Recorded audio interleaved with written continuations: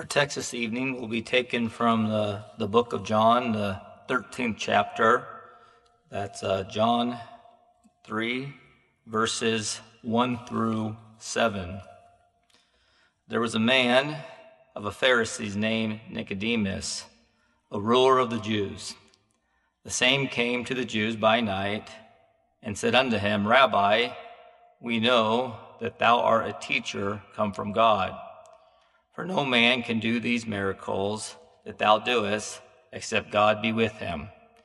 Jesus answered and said unto him, Verily, verily, I say unto thee, except a man be born again, he cannot see the kingdom of God. Nicodemus said unto him, How can a man be born when he is old? Can he enter the second time into his mother's womb and be born? Jesus answered, Verily, verily, I say unto thee, except a man be born of water and of the Spirit, he cannot enter into the kingdom of God. That which is born of the flesh is flesh, and that which is born of the Spirit is spirit. Marvel not that I said unto thee, you must be born again.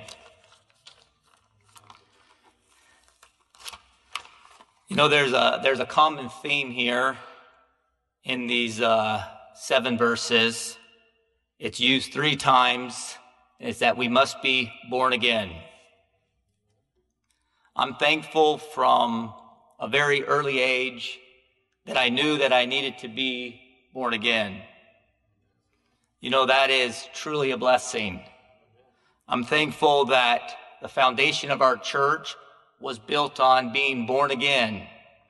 And over 100 years later, we can still walk into an apostolic faith church service and hear the message that we must be born again. I'm thankful from even a child. I knew that I was born in sin.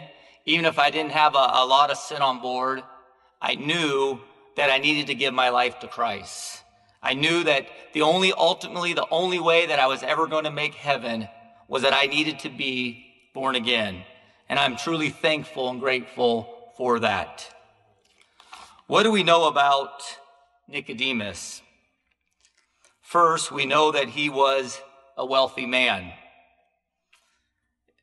We know that when Jesus died, Nicodemus brought him a mixture of myrrh and aloes, and it said it weighed about 100 pounds. We also know that he was a Pharisee. We know that the Pharisee, they would have spent their whole life observing every detail of the scribal law. We also know that he was a ruler of the Jews. This would have made him he was a member of the Sanhedrins. The Sanhedrins was a court of 70 members and was a supreme court of the Jews. And one of his duties would have been was to be suspected of being a false prophet. His duty was to find those which would be a false prophet. You know, the question here could be asked, why did Nicodemus come by night? We really don't know exactly why, but we can kind of, think about this in a way that, and there's a couple ideas here that I jotted down. First, he might have worried that he might be seen by somebody else. Nicodemus, might have been embarrassed that somebody might see him talking to Jesus. I remember just the Sunday, our Sunday school lesson, it was on prayer. And I gave an example. I had got saved at the end of my freshman year, and I had got sanctified that camp meeting going into my sophomore year. And I remember I wanted to take a stand. I wanted to make sure that when I went there that I wasn't embarrassed to pray over my food. And that seemed like kind of a simple thing, but I made sure that very first day that I was going to bow my head and pray over my food. At our school, we had an open campus. I remember going out to lunch with a couple of the guys. We went to a KFC, and I remember bowing my head over my food that time And I remember looking up and seeing two people staring at me. And the first thing they asked me, where do you go to church? You know, the devil, he made that a lot bigger than it really was. It really wasn't that embarrassing. It only became easier after that. But sometimes we can be embarrassed of things. And you know, and being embarrassed can hinder us from receiving the blessings of God. You know, we often worry what people might think of us. I think maybe a little bit here, Nicodemus might have worried what people think of us. You know, I mean, spiritually, we don't want to worry what people think of us when we are doing the right thing that God has asked us to do. Another reason that could be that Nicodemus came by night is because during the day, Jesus had a lot of crowds around him. And maybe he wanted some undisturbed time with Jesus. But we know that Nicodemus, he was very impressed with what Jesus was doing. He had been watching Jesus and seeing Jesus doing miracles. But Jesus let him know here that there is one thing that is the most important thing. And that most important thing that he let Nicodemus know, that he must be born again. He must have a radical change in his life. You know, I've heard this a few times, and I've even heard people kind of say this incorrect. But when you are born again or a radical change and you give your life to God, I've heard people say it's a 360-degree change. We know that's not the right terminology. We know what they're trying to say. Truly a 360-degree, that would be a trip around the edge of a circle, meaning that you would face the same direction you started. You know, when we get saved and we get born again, we want to make sure we're not facing the same direction we started. We want to have a 180-degree change in our life. That means we are facing the exact opposite direction. Our desires were this one way, and our new desires is going this direction. We want a 180-degree change in our life. You know, we will never be disappointed in giving our life to Christ. Looking in my own life, I can always say that it was the greatest or the best decision I ever made. There is no disappointment. You know, I was thinking of disappointment, and the thing that came into my mind was, I think everybody enjoys to eat. And often when I go to a restaurant to get a meal, I generally always, once I figured out what I like, I always order the same thing. The reason I order the same thing is because I don't want to be disappointed. Once I figure out what I like, I always stick with it. I have found that if I try to veer off, I find myself disappointed in what I ordered. So I was thinking about everybody likes to eat a steak dinner. The very first cruise that my wife and I ever went on, back then, and I don't know if they still do this, it's been a long time since I've been on a cruise, but they used to put other people at your table. And there was one gentleman that was at our table, and you could order as many meals as you would like for dinner. So he always ordered 2 meals. One meal every night was a steak dinner, and his other meal, of course, he'd order whatever, another entree. But I always assumed that if he felt like he was disappointed with the other meal, he could always fall back on that steak dinner. He didn't want to be disappointed at all. A couple years ago, I was one Saturday night after one of my son's basketball games. It was kind of late. There wasn't much open. The only thing actually open was a Denny's. So at 10 o'clock at night, we were at a Denny's. And the gentleman next to me, he decided to order a steak dinner there. I had never ordered a steak dinner at a Denny's before, definitely not at 10 o'clock. I don't think I'd ever ordered a steak dinner at Denny's, but I decided if he's going to order a steak dinner, I'm going to order a steak dinner. So I think it was only around $12 or $14 for a full steak dinner. And I remember when that steak came out, and it wasn't as little as I thought it would be. It had a nice piece of butter on there, and they had put some chives in the butter, and it started to melt on the steak. And I remember starting to eat that steak, and Hannah kind of was looking at me and wondering, and she asked me, is it a good steak? And I remember telling her, I said, you know what, it's a really good steak.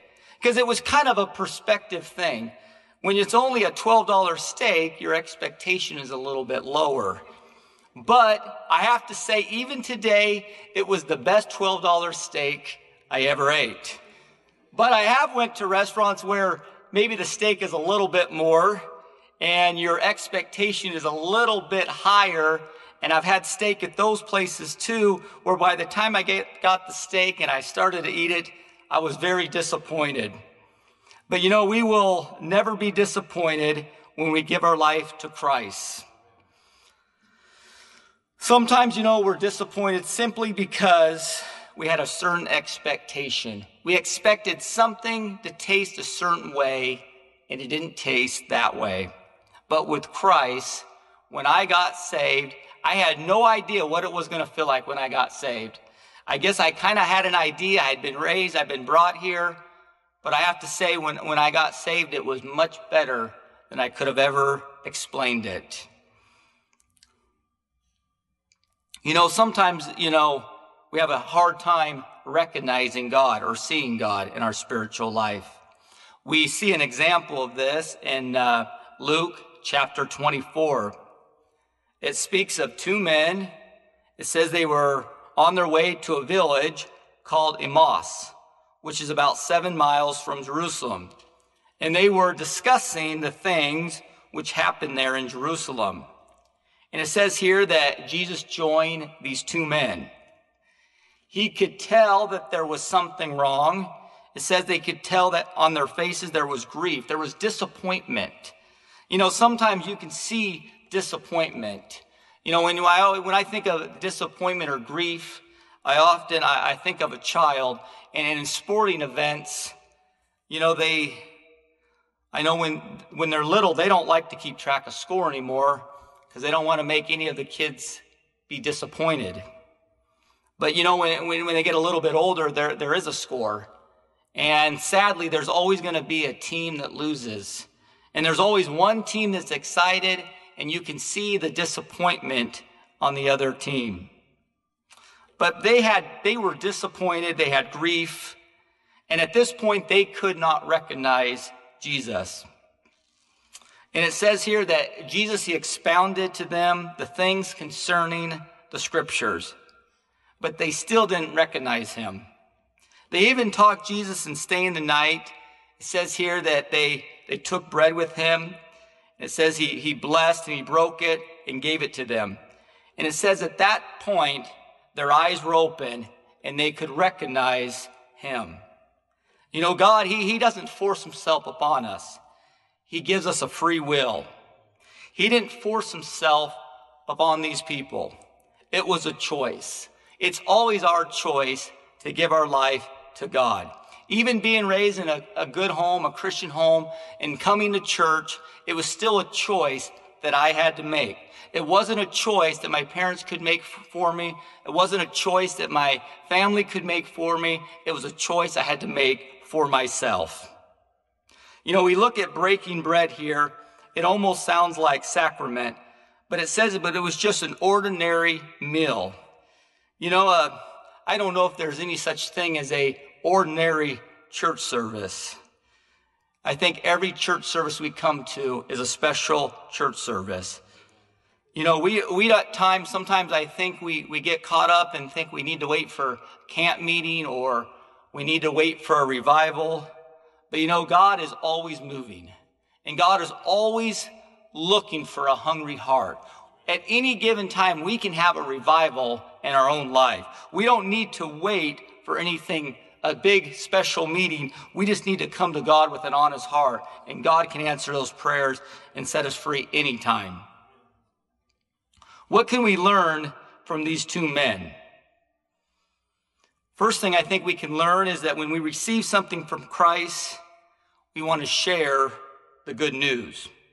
It says it was a 7-mile journey back to Jerusalem, but they wanted to share the good news. So what did? They went back to Jerusalem to tell other Christians about what happened.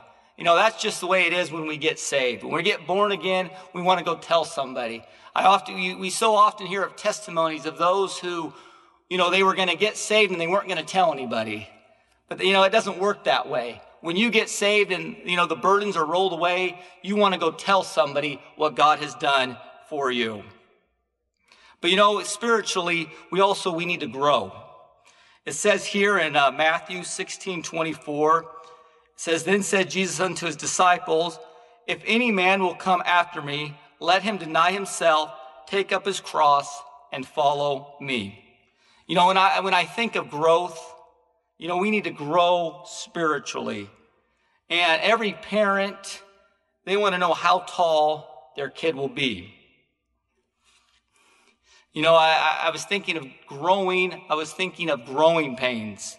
Growing pains is, of course, it says it's a cramping or an aching of muscles. I even remember as a kid, my dad, I would be complaining and my legs were hurting, and he was saying those are growing pains. Spiritually growing at times, there may be growing pains. But the way we get through that is by being close to God. There will be growing pain. There's nothing been promised to us that when we give our life to Christ, life's going to be easy. But we have Christ on our side. And there will be growing pain, but God will be with us and he will help us. We even bring our children to doctors when they're young, and they'll check them to make sure they are growing properly. We want to make sure spiritually we are growing properly. We want to make sure that we are checking in with God every single day and have the Lord searching our heart and making sure we're where we need to be so the Lord can use us. I was thinking of this. Even there are what we call growth charts. I don't think we're going to have a spiritual growth chart, but we know a growth chart is for kids and it's more of an average. But they say you should be at a certain point at a certain time. There's even a formula for parents to kind of predict how tall their children will be. It says if you add mom's and dad's height together, it says if you add 5 inches for the boy and subtract 5 inches for the girl, and if you divide it by 2, give or take, it said 4 inches, you can kind of predict how tall your children should be. Truly, we know ultimately genetics will decide how tall you will be. Generally speaking, if you have smaller parents, you will be smaller. If you have taller parents, you will be taller. But you know what? I'm thankful that in our spiritual life, there's no such thing as genetics. We don't have to worry about genetics holding us back from being tall. If we want to grow strong with Christ, the Lord will help us to grow strong with Christ and grow tall in the eyes of the Lord. In closing tonight, sometimes I think we need to find ourselves stepping out of that comfort zone. We all have a place where we call our comfort zone, but I've learned the Lord, he doesn't always use that comfort zone. I don't even think the Lord sees a comfort zone. The Lord will often tell you, I don't really want to do that. I don't feel comfortable. I don't like being there. I'm not good at that. But I realize the Lord, he doesn't use that. He wants us to step out of our comfort zone. The Lord really wants to be able to use us and allow us to work. And the only way we can do what the Lord wants us to do at times, we must step out of that comfort zone. And then the Lord can truly use us in those moments. Tonight, if you're maybe not where you should be, and maybe you're not growing spiritually, maybe you haven't given your life yet to the Lord, this is a great opportunity. Once again, like at the end of every service, we have an opportunity to come to these altars of prayer, and we have an opportunity to reach out to God. And we know that on the Word of God, where, there are 2 or 3 gathered, God will be there. And I believe that God is here tonight. He wants to bless. The song is 483, and the altars are open.